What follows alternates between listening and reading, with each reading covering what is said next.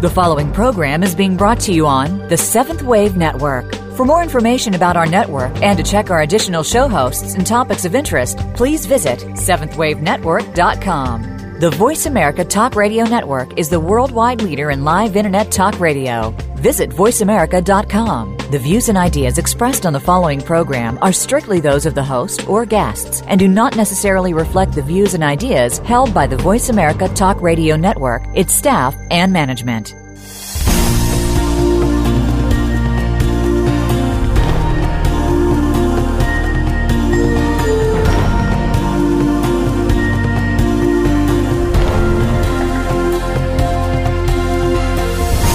Welcome to Awakening to Conscious Co-Creation with your host, Peter Tongue. This program will provide the groundwork you need to advance your awareness and be involved in the approaching transformation in consciousness. Now, your host, Peter Tongue. Hello and welcome to Awakening to Conscious Co-Creation, and I'm your host, Peter Tongue. Thank you for joining us today. The intention in these episodes is to give you insights into how the planet is shifting in frequency and vibration to a new level of awareness and how you can be part of this grand awakening. And today I'm absolutely delighted to welcome to the show Dr. Joe Dispenza, who many of you will recognize from What the Bleep. And Joe has written 2 books, and this is the second book to follow up the first one, which was called Evolve Your Brain. And this book is called Breaking the Habit of Being Yourself, which is a pretty interesting title, Joe. Welcome to the show. Thank you, Peter. Happy to be with you. So perhaps you could begin by telling us a little bit about why you chose to write this second book. Well, I think really it's a time in history where people just not only want to know, but they want to know how. And just on my own personal journey after What the Bleep, the movie, and when I published my first book, people were very excited about the science, because I think for now, science is the contemporary language of mysticism. It doesn't exclude anybody. When you start talking about religion or tradition or cultures, there's a division that goes on. So I think that science is a great way to explain and demystify the mystical. So the feedback that we got unanimously was really, interesting material. It makes sense, but how do we do it? How do we change our mind? How do we begin to use these concepts from quantum physics and neuroscience and neuroendocrinology and genetics to really begin to piece together a model that allows us to use it and apply it in our lives? And because if you don't apply it in your life, it's just good dinner conversation. So after a lot of effort, we started teaching workshops around the world, and the workshops that we taught were really showing people how the inward journey takes place. And if you combine a little knowledge about the brain, about when the brain is in balance and out of balance, a little brainwave technology and a little quantum physics, hopefully it makes people inspired to give it a shot. From what you've just said, actually, it's interesting because what I've been working on also is this notion that it's going from the intellectual understanding of something to the actual full embodiment of it.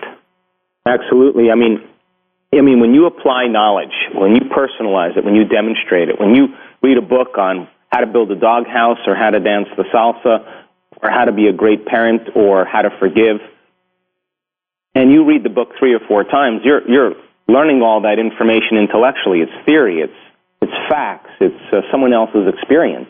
When you take that information, after you read it, you learn new things, and learning is making new synaptic connections in your brain. That's what learning is. Remembering is maintaining and sustaining those connections. So as you read a book on something that inspires you, unless you do something with it, it will remain as a philosophical concept. But once you apply it and personalize it, and you do something differently, you modify your behavior, you're going to have a new experience. And that new experience is going to create a new emotion. And when that happens, the moment you have an emotional experience from something that you do that's different, you're teaching your body chemically or emotionally to understand what your mind intellectually understood. So knowledge is for the mind and experience is for the body. And the moment you gather new information from the environmental experience, the circuitry in your brain reorganizes itself to enhance or enrich the circuits you learned intellectually, and then the brain begins to produce a chemical, which is information from the environment. And the moment new information makes it from the environment, you begin to signal new genes in new ways, and now you're breaking out of your typical familiar self. So one of the most important concepts in the book for me in reading it was in the first few chapters you talked about to change is to be greater than your environment, your body, and greater than time. And that, I think, needs some explanation for our listeners. Can you explain that? Well, let's just say that you and I believe in the concept or the idea that our thoughts have something to do with our destiny, that our thoughts somehow create our life. So the average person gets up and gets out of bed on the same side, shuts the alarm clock off with the same finger, goes into the bathroom and uses the toilet as they always do, look at themselves in the mirror to remember who they are, drive to work the same way, drink coffee, the same exact coffee as they did yesterday, do the things that they've memorized and can do so well, see the same people that push the same emotional buttons. Well, we could say that those people are thinking the same thoughts, performing the same actions, living by the same emotions, but secretly expecting something to change in their life. Now, the neuroscientific model of reality says that your brain is organized to reflect everything you know in your life. Your brain is a record of your environment, a record of your past.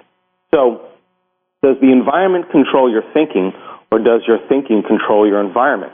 So as you see the same people go to the same places, do the same things, that create the same experiences, that produce the same emotions, it's the external environment that's turning on different circuits in your brain to cause you to think equal to everything you know.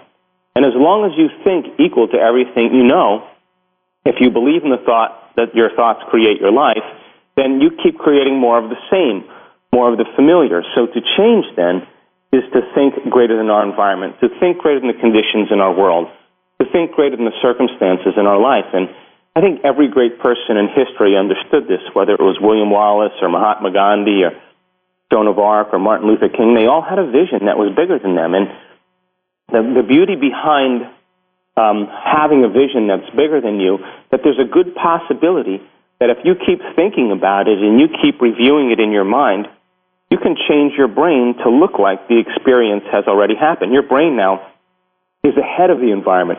It's no longer a record of the past, but now, in fact, a map to the future. The brain then can actually change by thought alone. So can you believe in a future that you can't see or experience with your senses yet, that you've thought about enough times in your mind that your brain has literally changed to look like the event has happened? Well, that's how we begin to be greater than our environment. It's a pretty profound notion, and obviously you have experience of it. Could you talk a little bit about how that has worked for you personally? Well, if you want to create anything according to the quantum model of reality, we have to begin to cultivate a new mind. So if we wake up in the morning and we begin to think about or contemplate a new way of being, we begin to plan who we're going to be in our daily lives. And we remind ourselves and become conscious of our unconscious thoughts, our unconscious behaviors, and our unconscious emotions. And we begin to remind ourselves all of the complexities of the old self. In time, then, we'll become so conscious of our unconscious self that we won't let any thought, any habit, or any feeling slip by us that would cause us to return to our normal, familiar self. And by the same means, if you ask yourself, well, who do I want to be today? And you begin to think about a new way of being. You begin to plan a new set of behaviors. You begin to put energy or rewire your brain with a new set of thoughts. And you say, I'm not going to get up until I am this person. Well, if your thinking produces an experience in your mind, the end product of that experience is called a feeling or an emotion. You'll begin to feel like that person. And the moment that happens, you're beginning to recondition the body to a new mind. Now, when your mind and body are working together, when your thoughts and feelings are aligned, you're in a state of being. And if you get up being somebody else than if you did your typical normal routine during the day, if you're being somebody else, a greater expression of yourself, you're more prone to do things and think things equal to who you're being. So that's the question I ask myself every morning. Wow. So does that mean then that the unconscious, as you become more conscious of the unconscious, does the unconscious ultimately disappear? Well, according to the concept of firing and wiring, and no longer firing and no longer wiring, if you are reminding yourself of who you subconsciously or unconsciously have become, because 95% of who you are by the time you're 35 years old is a set of memorized behaviors, emotional reactions, beliefs, perceptions, attitudes that run like automatic unconscious programs. So as you begin to notice those, become aware of them, pay attention to them, if you're no longer firing and no longer wiring those circuits in your brain, there's a strong possibility that you'll biologically begin to break down the old self, and it will seem like the old you was another lifetime. And so then you're actually recreating yourself out of the old paradigms and structures that you had and creating the new you that you really want to be. The process of change requires unlearning and relearning. It requires breaking the habit of your old self and reinventing a new self. It requires pruning synaptic connections, as we say in neuroscience, and sprouting new connections. It requires unmemorizing emotions that we've learned from our past, that we think we are, and then reconditioning the body to a new mind or new emotion. It requires, going from the past to the future, deprogramming and reprogramming, and that's the model that actually allows people to make measurable changes. And so, because I know in the book you refer to having three brains rather than one brain, so perhaps you might just want to give us a quick insight into that. I think we should wait for the break, and then nice explanation. Okay, why don't we'll take the break now, and we'll return with Dr. Joe Dispenza after the break. We're talking here about his work, his general work, but specifically in his new book, Breaking the Habit of Being Yourself. It's Peter Tung for Awakening to Conscious Co-Creation.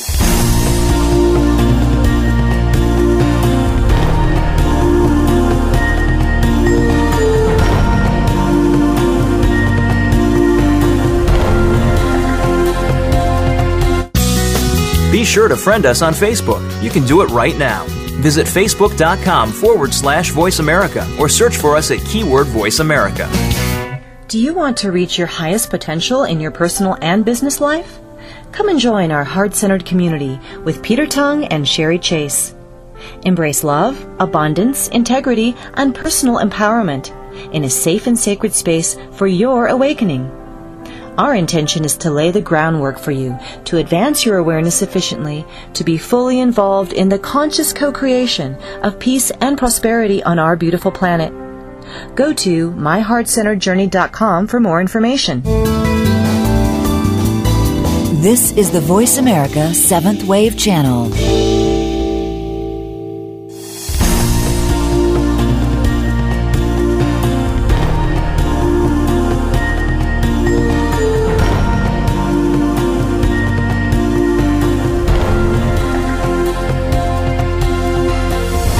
You're listening to Awakening to Conscious Co-Creation with Peter Tung. If you have a question for Peter or comment on this series, please send an email to descendingdove@gmail.com. That's descendingdove@gmail.com. Now back to our program. Welcome back to Awakening to Conscious Co-Creation with your host, Peter Tung. Just a reminder to go to my own website, www.petertung.com, where my April newsletter will just about be out, and we'll be having a discussion in that about our wonderful landscape zodiac journeys through Pisces and to the hub of the wheel at the equinox, and also to www.myheartcenteredjourney.com and the Ambassadors of Light program, where we hold a class every 2 weeks, keep you up to date with what is happening in the world of spirit and the energy changes that are taking place, and to have discussions like we are today on the show with Dr. Joe Dispenza. So, Joe, just before the break, I asked you about the 3 brains that we actually have rather than the one, and back to you to discuss that. Sure. We've actually hinted about it in the first segment here. We have 3 brains in one, and those 3 brains really, Peter, allow us to go from thinking to doing to being. Now, the first brain is called the neocortex. That's that walnut that exists on the outside with all those folds and valleys, really developed and highly specialized in human beings. And that neocortex is what plugs us into reality. It's the seat of our conscious awareness. We're talking right now and we're using our neocortex. And every time you learn something new, you make a new connection in your neocortex. Every time you learn a new bit of information, you forge a new circuit in the three-dimensional tapestry of your gray matter.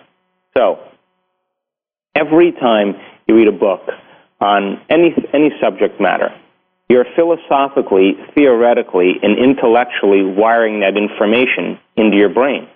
Now, once you take that knowledge and you do something with it, you apply it, you personalize it, you modify your behavior so that your behaviors match your intentions of what you learned, or your actions are equal to your new thoughts, and you make new choices, you're going to have a new experience.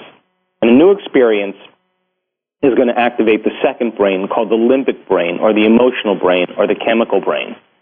Now, if you read the book on compassion by the Dalai Lama, and you have all that information stored in your thinking brain, and you read the book 3 times, you're moving around in your life and you're telling everybody that they need to forgive and they need to be compassionate, and people are just in awe of your knowledge.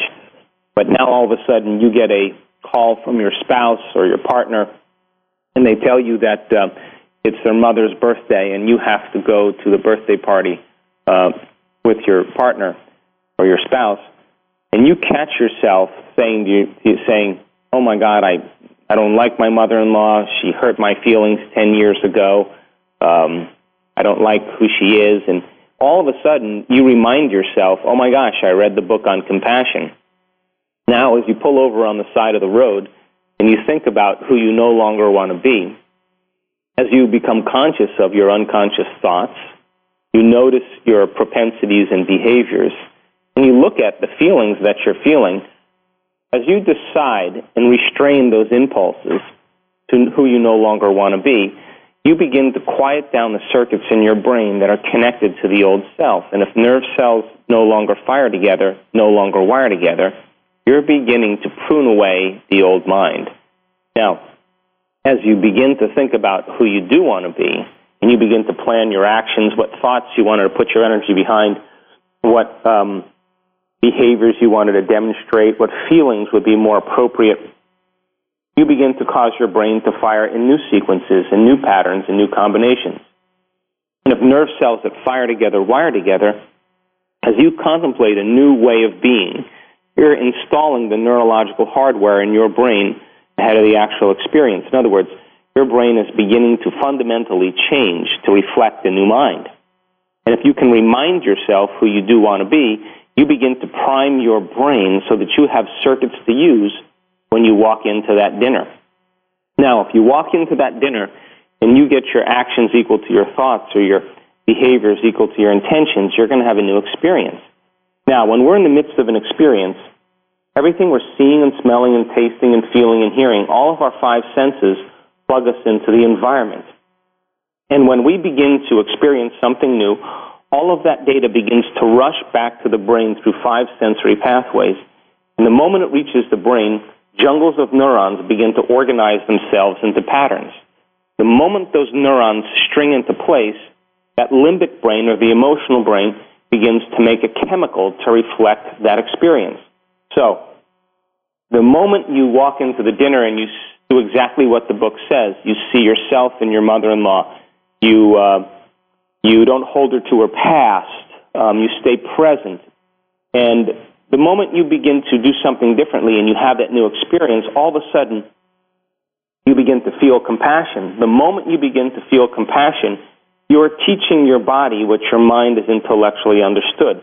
The limbic brain begins to produce a chemical, and you begin to embody compassion. You begin to embody love. You begin to embody forgiveness. The Word is becoming flesh. The moment that happens, we're beginning to signal new genes in new ways. And for that moment, the mind and body are working together. But it's not enough to do it once. We have to be able to repeat the experience over and over and over again. We have to be able to do it so many times at will that we begin to neurochemically condition the body to memorize compassion as well as the conscious mind. Now, if we keep doing it over and over again, like anything else, repetition begins to activate the third brain called the cerebellum, seat of the subconscious. And we could say that if you practiced it so many times that you no longer have to think about it, what it means is that the body knows as well as the mind because it's been neurochemically conditioned over and over again. Once the body knows as well as the mind, you're in a state of being, and that's when it's a skill or a habit, it's second nature, it's subconscious, it's unconscious. And we could say then, when we get to this point where we've neurochemically memorized an internal state, that nothing in our external environment would move us from it, we could say we're beginning to master compassion, and it's beginning to become innate in us. So this general process of evolution is nature's way of saying, look, you got three brains actually. Just don't learn it intellectually. Just don't have an experience once. Do it enough times so that your internal order is so coherent that nothing in your external environment could move you from it. And that's the point where we are in a state of being. And I guess we get challenges to in that state or not as we go through our life. Absolutely. That's our life is our initiation. Where else do we get challenged? Now, central to the book is meditation, and there are all sorts of different, understandings of what meditation actually is, but it is an important aspect of the book, certainly. So perhaps you could tell our listeners what you mean by meditation and why it's so critical in this process. Well, one of my passions, Peter, really is to demystify the mystical. I mean, that's really where I find one of my greatest joys. So I started to actually research the word meditation. And the word meditation in Tibetan means to become familiar with. The symbol actually means to become familiar with. So, if you can become conscious of those unconscious thoughts that are wired in your brain, because by the time we're 35 years old, those circuits are pretty hardwired. They're running automatically. And you can begin to notice your habits and behaviors that you demonstrate that no longer support you. And you can begin to become familiar with those emotions that bring you to a lower denominator. That concept in neuroscience is called metacognition. In meditation, it's also called mindfulness. You're beginning to become conscious of your unconscious self, so much so that it's so familiar to you that you would never let any thought slip by unnoticed by you, never return to any behavior that causes you to undermine your greatness, or not live by any emotion that knocks you out of balance. The moment you are observing those states of mind and body, it means that you're no longer the program, but the consciousness observing the program. You're beginning to wake up. You're beginning to become, conscious of your unconscious self. You're beginning to become familiar with those aspects of the old you. And as you begin to do that, you're no longer firing and no longer wiring those circuits, and you are biologically beginning to prune those connections that are connected to the old self away. Now, if you said, well, let me decide who I do want to be, how I do want to think, how I do want to act, and how I do want to feel, and you begin to contemplate a new way of being, as you begin to think about and speculate new ideas, you begin to cause your brain to fire in new sequences, in new patterns, and new combinations. And whenever you do that, whenever you make your brain work differently, you're changing your mind. According to neuroscience, mind is the brain in action. Now, if you allowed the thoughts that you were thinking to become the experience in your head, in other words, the privilege of being a human being is we can make thought more real than anything else. If the fantasy, the imagination, the prayer, the intention began to inspire you to feel like that person, The moment you begin to feel like that person, you're beginning to recondition your body to a new mind. And if you can remind yourself who you do want to be every day, nerve cells that fire together, wire together, it will begin to become familiar to you. And if you can cultivate an emotion that's equal to that state of being, whether it's heartfelt love or joy or inspiration or gratitude, whatever elevated emotion you choose, if you repeat it every day, you'll begin to condition your body to a new mind, and it will begin to become familiar to you. So the biological model of change, of unlearning and relearning, that we've been talking about is the exact same model that mystics have been using for thousands of years, because it's just not enough to think positively. We have to become conscious of those unconscious states before we begin the process. So it requires a little awareness and then reprogramming. Thank you. I think we're probably just about time for our second break here, Joe, and we'll return with more wonderful insights from Joe Dispenza after this break. It's Peter Tung for Awakening to Conscious Co-Creation.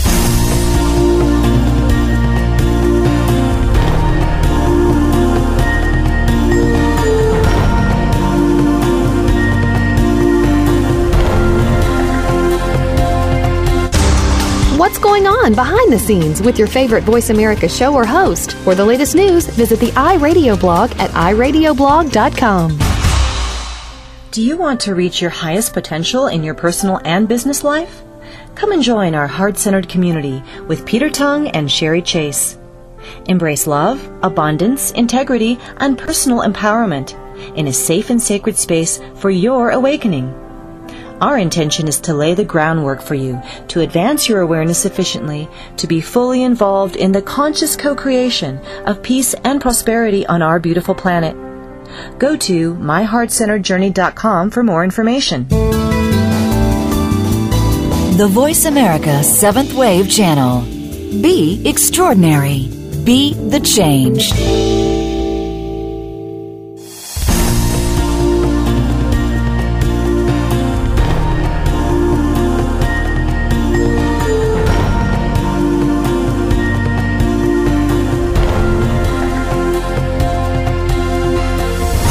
You're listening to Awakening to Conscious Co-Creation with Peter Tung.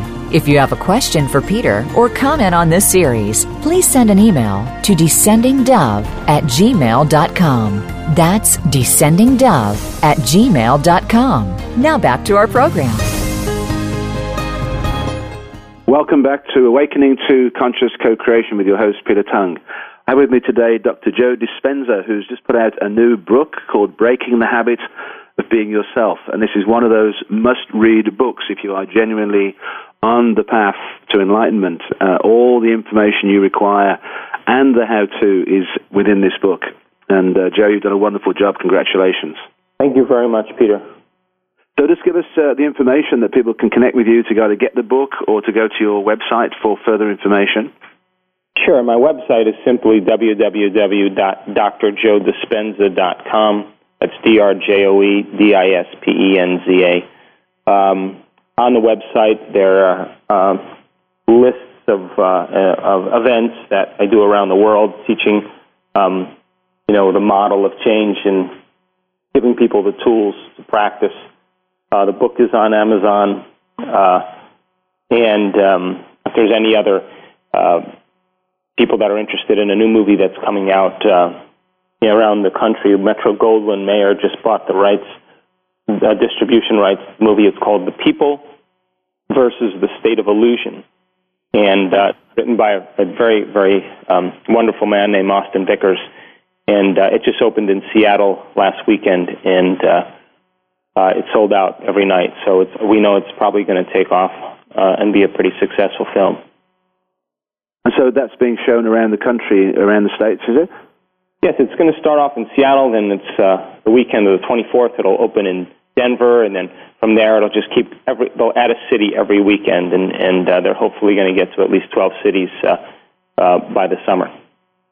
And any other projects you've got up at the moment? Any more workshops coming up soon?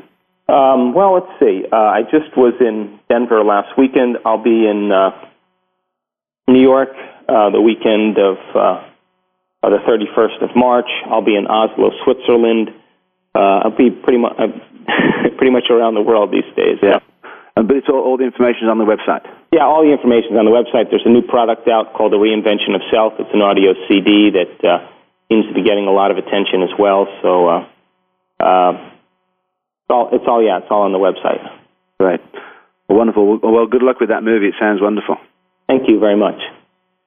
So another really important aspect of the work that you're doing is to do with living in survival as opposed to living in creation. And part of my work is working with people who are terminally ill with cancer, and they often say, I'm just in survival mode, because that's all they can look at or face in that moment. Tell us about living in survival and living in creation. Sure. Well, living in survival is living in stress. Now, stress, very simply, is when your body is knocked out of homeostasis, when your body is knocked out of balance. The stress response is what your body innately does to return itself back to order. Now, there are really pretty much three types of stress. There's physical stress, like accidents, injuries, traumas, falls. There's chemical stress, like flus and allergies and pesticides and pollutants and heavy metals and blood sugar levels. And then there's emotional stress, internet connections, single parenting, traffic jams, second mortgages, 401ks, losses in a family. Now, that's an emotional stress. Now, whether it's physical, chemical, or emotional, the body is knocked out of balance. Now, all organisms in nature, Peter, are designed for short-term stress. A lion chases a gazelle. The gazelle outruns the lion. 15 minutes later, it goes back to grazing. It goes back to balance. That's a short-term stress. Now, human beings, we're a little different. We have complex stressors, and in addition to that, we can actually turn on the stress response just by thought alone. We can begin to think about our problems. We can begin to focus on some worst-case scenario in the future. And as we begin to anticipate or expect it to happen, the body, as the unconscious mind, does not know the difference between the actual experience that's producing the stress and the stress that we're creating by thought alone. The body begins to live in that future reality right in the present moment. And if we keep turning on that stress response over and over again, and we can't turn it off, now we're headed for disease, because it's a scientific fact that the chemicals of stress, the adrenaline and the cortisols and the 30 other different chemicals that are created, knock the brain and body out of balance to such a degree that those chemicals dysregulate or downregulate the genes that begin to create disease. Now, here's the interesting thought. It means then if we can turn on the stress response by forecasting some worst-case scenario or going back and revisiting a memory that's tattooed in the recesses of our gray matter, and we bring up a memory from the past, and to us it's real in that moment, then if we can turn on that stress response just by thought alone and those chemicals make us sick, well, then our thoughts can make us sick. Well, it begs the question, if our thoughts can make us sick, can our thoughts make us well? Now, those hormones of stress, without a doubt, create those emotions of anger and aggression and hatred and judgment, of fear, anxiety, of insecurity, of hopelessness, of powerlessness, of depression, of sadness. Those are the hormones of stress that create those emotional states, that cause us to begin to function in a very selfish way. The ego becomes endorsed by those chemicals and it moves out of balance, and we become overly focused on the self. We're self-involved, we're self-centered, we're self-indulgent, we're self-serving. It's all about the self. When those chemicals run, we begin to focus on three things. We focus on our bodies, we focus on the environment, and we focus on time. When the gazelle is being chased by the lion, she's concerned about her body. I better take care of this. Where am I going to go in my environment? She's looking around. She's over-focused on her environment. And how much time do I have? She obsesses about time. When you and I are living by those hormones of stress, we identify the self as a body living in the environment in time, and the senses become heightened, and we function as materialists, and we feel separate from possibility, because in that state of emergency, there's no room to think about possibility. There's no room to think about growth and repair. There's no room to think about our future or long-term building projects. The emotions of stress are like a triple cappuccino, and we begin to experience those heightened states, and those heightened states then begin to reinforce our identity so that we can remember who we think we are as a somebody. Now, when those chemicals of stress are running and coursing through our veins, and we're functioning as materialists, as a body, the environment, and time, the atom is 99.99999% nothing, 0.00001% material, particle.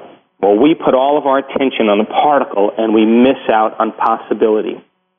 Now, in the state of creation, when you and I are truly creating, the one thing we know about when we are in a state of possibility is that when we're truly in that state, we are so present in the moment. We're no longer anticipating some future event based on some past memory. We're so present that the forebrain begins to take over instead of the hindbrain. And when that happens, we become nobody. We become no thing. We become no time. We're so absorbed in what we're doing that we forget about ourselves. We forget about our ego. We become egoless. We become a nobody instead of a somebody. And in the moment that happens, that elegant moment where you are no longer functioning as that identity any longer, the frontal lobe begins to silence all the circuits in the rest of the brain so that nothing else is being processed but a single-minded thought. That's the moment you walk through the door to the quantum field, because that's the moment you begin to look at possibility, and you feel connected to something greater. You feel like you're at cause, and you're seeing new possibilities because there's actually a functional change that takes place. When we are in that state of creation, we're seeing a whole new landscape. We're focusing on that 99.999% of possibility, that's the particle, going to a wave. And we feel somewhat connected to something greater instead of separate from it. And in this state of creation, when the brain begins to change like this, we begin to change the brain to look like the experience has already happened. We begin to cultivate a new mind. And that's when the energy moves out of those survival centers of aggression and digestion and sadness and sexual identity, and that energy moves right up into the heart. And the moment it moves up into the heart, you begin to fall in love with the moment. You begin to fall in love with possibility. The body is no longer out of balance. The brain is no longer out of balance. And in that moment, when that happens, you feel more like yourself than you ever felt, and I call that the natural state of being. And it's in that place that natural healing can take place. It's the only place it can take place. Can you, to help people concretize this a bit, can you give us an example of a person who's made these types of changes? Sure, there have been so many people. We had a young sister, well, young, she's about 40-year-old female, that who had a really rough patch in her life. She was in a really terrible relationship. She was living in fear and unworthiness and insecurity, and the hormones of stress were coursing through her body every day, and she was thinking thoughts that were reinforcing or reaffirming her emotional state. She was behaving differently than she normally had, and those emotions then, of course, created other emotions, and in a very short amount of time, she started feeling really bad. And so she went to the doctor, and she was diagnosed with Hashimoto's syndrome. She began to create a chemical imbalance in her body that began to push the genetic button, began to cause her thyroid to no longer function. She went to the doctor. The doctor said, "You're going to live with this the rest of your life, and you're going to need to be on some hormone replacement." Well, she didn't accept that, and she began to look at all of those survival states, the thoughts that she was thinking, because your personality creates your personal reality, and your personality is made up of how you think, act, and feel. So if you want to create a new personal reality, then you have to look at the thoughts that you're thinking, the behaviors that you're demonstrating, the emotions that you're living by in order to create something differently. So she began to become conscious of those unconscious states, and then she said, who do I want to be? And she literally freed the body from the chains of that past experience, those past experiences, and she unmemorized those emotions. And as she began in her meditation to think about who she did want to be and planned how she was going to behave, now here's the key. She began to move into a state of gratitude where she taught her body to move into a state of such thankfulness during her meditation without a reason for it, just because she could. Her body, as the unconscious mind, gratitude means the event has already happened. You give thanks after it's over.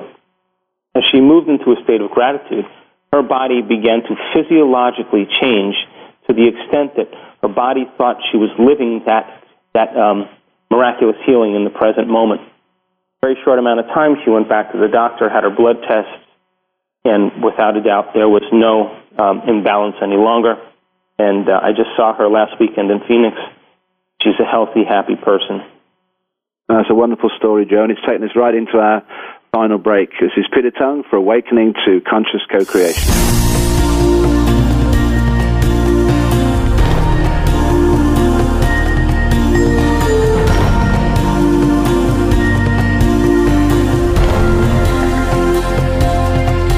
Follow us on Twitter at VoiceAmericaTRN. Get the lowdown on guests, new shows, and your favorites. That's VoiceAmericaTRN. Do you want to reach your highest potential in your personal and business life?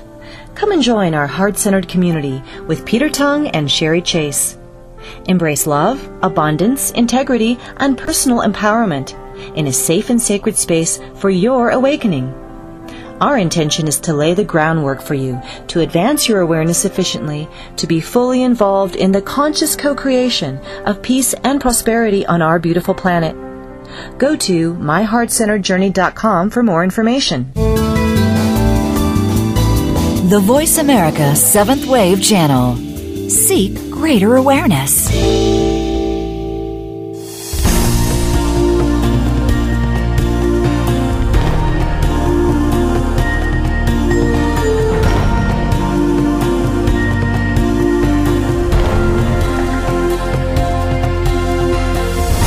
You're listening to Awakening to Conscious Co-Creation with Peter Tung.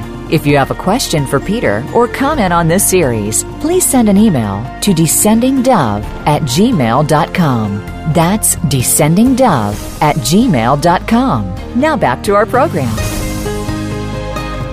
Welcome back to Awakening to Conscious Co-Creation with your host, Peter Tung. I have with me today Dr. Joe Dispenza, talking about his new groundbreaking book called Breaking the Habit of Being Yourself, and having a wonderful discussion about the information in the book and how this really is a journey for you to undertake to really go to your highest place of consciousness and awareness and to become your real authentic self. In the book, Joe, you talk about the gap. Explain that to us. Sure. This was kind of more of a self-realization than anything else. One day, I was sitting on my couch and contemplating really what it was to be happy. And I think all of us reach a certain point in our life, probably our mid to late 30s and through our 40s, where we've experienced a lot of what life has to offer. We've had relationships, we've had success, we've had failures, we've had betrayal, we've had shocking events in our life, we felt guilt and shame, and we've gone through all the emotions. And pretty much by the middle of our life, we can predict the feeling of everything that's going to happen in our life. And if we like the way it's going to feel, we'll choose that we do it. And if we don't like the way it feels, we probably won't do it. And so this makes a very interesting case history here, because it really means then that how can the unknown ever happen in our life if we're already trying to predict of how it's going to feel? Now, right around this point in our life, we develop this gap. And the gap really is, if you took one hand and placed it at your forehead and your other hand and placed it at your belly button, the top hand represents how we appear to the world, our external presentation. And that bottom feeling represents bottom hand represents how we feel inside.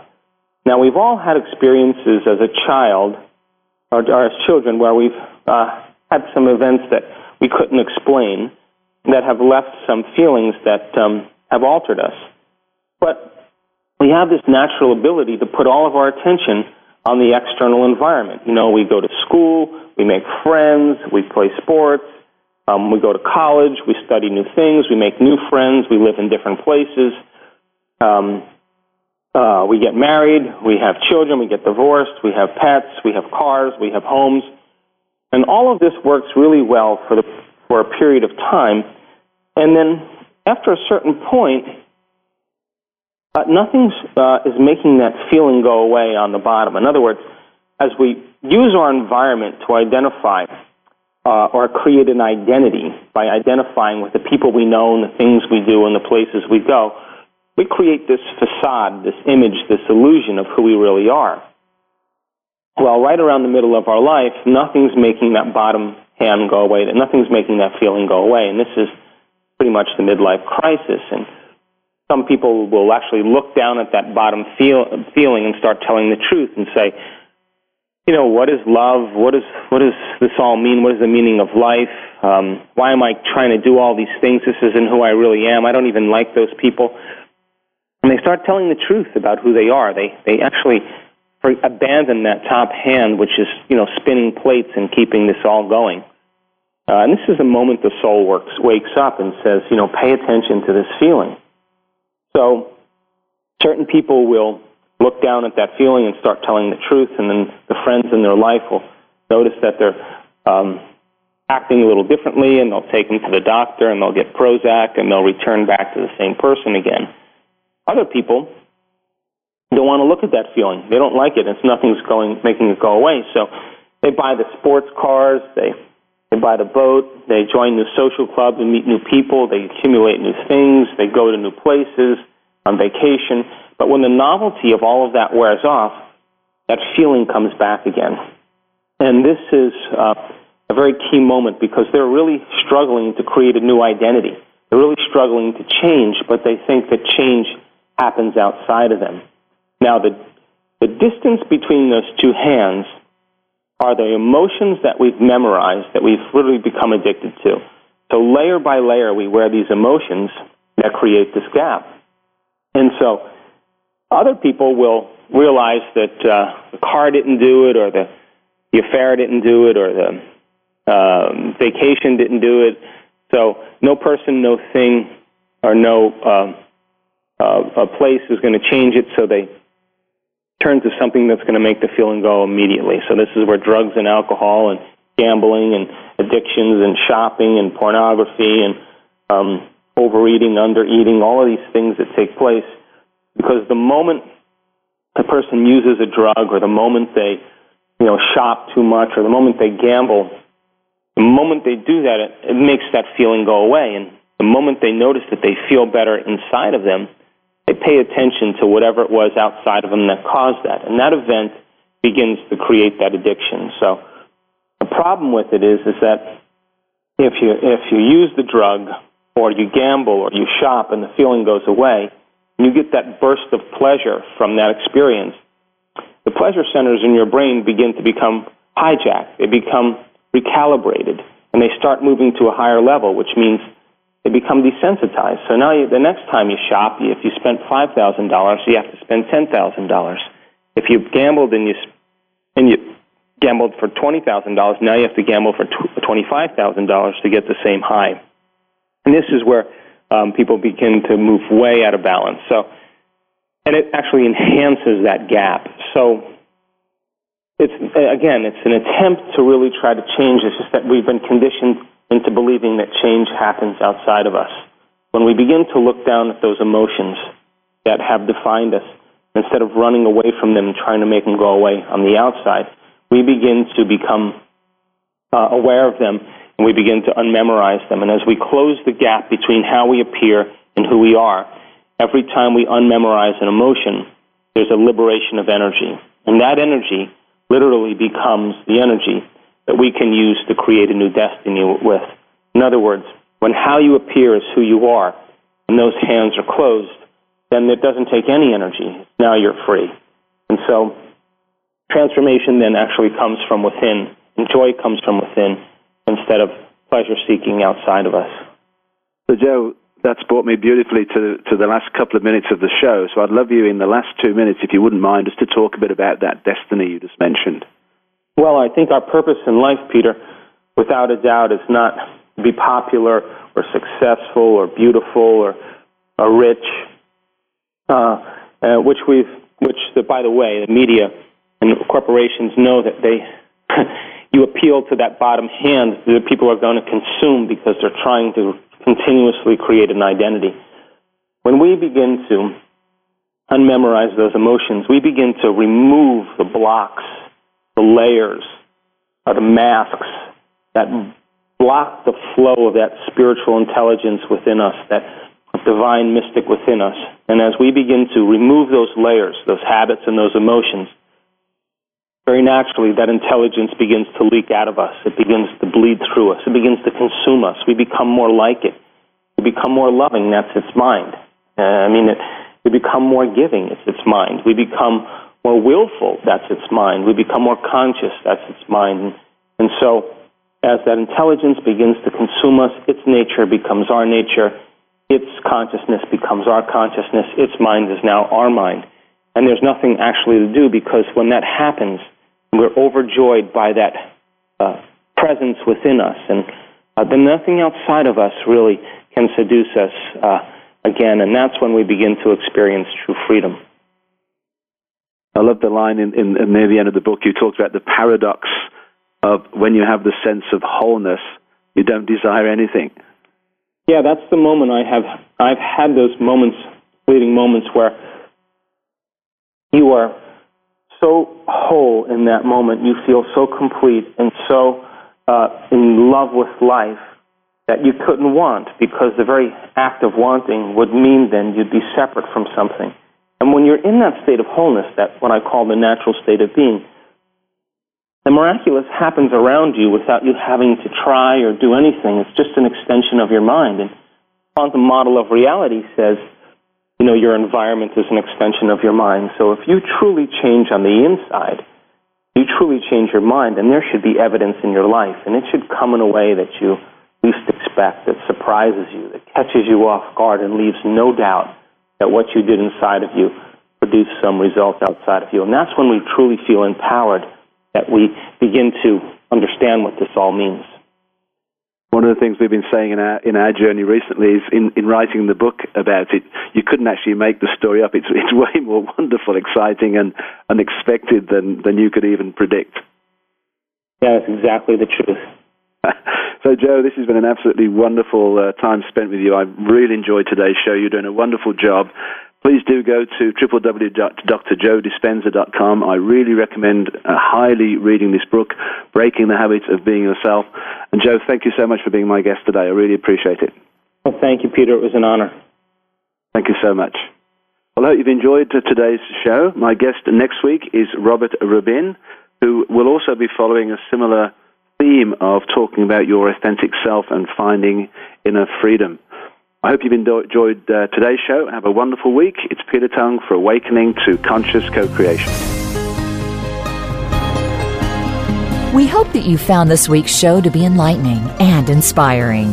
Please join host Peter Tung for another edition of Awakening to Conscious Creation next Wednesday at 3 p.m. Eastern Time, noon Pacific Time on Seventh Wave Network.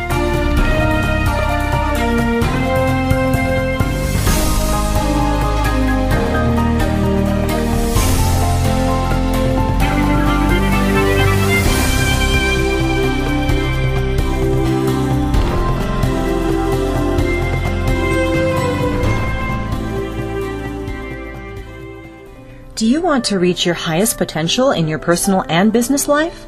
Come and join our heart-centered community with Peter Tung and Sherry Chase. Embrace love, abundance, integrity, and personal empowerment in a safe and sacred space for your awakening. Our intention is to lay the groundwork for you to advance your awareness sufficiently to be fully involved in the conscious co-creation of peace and prosperity on our beautiful planet. Go to myheartcenteredjourney.com for more information. Thanks again for listening to the preceding program, brought to you on the Seventh Wave Network. For more information about our network and to check out additional show hosts and topics of interest, please visit seventhwavenetwork.com. The Voice America Talk Radio Network is the worldwide leader in live Internet talk radio. Visit voiceamerica.com. The views and ideas expressed on the preceding program are strictly those of the host or guests and do not necessarily reflect the views and ideas held by the Voice America Talk Radio Network, its staff, and management.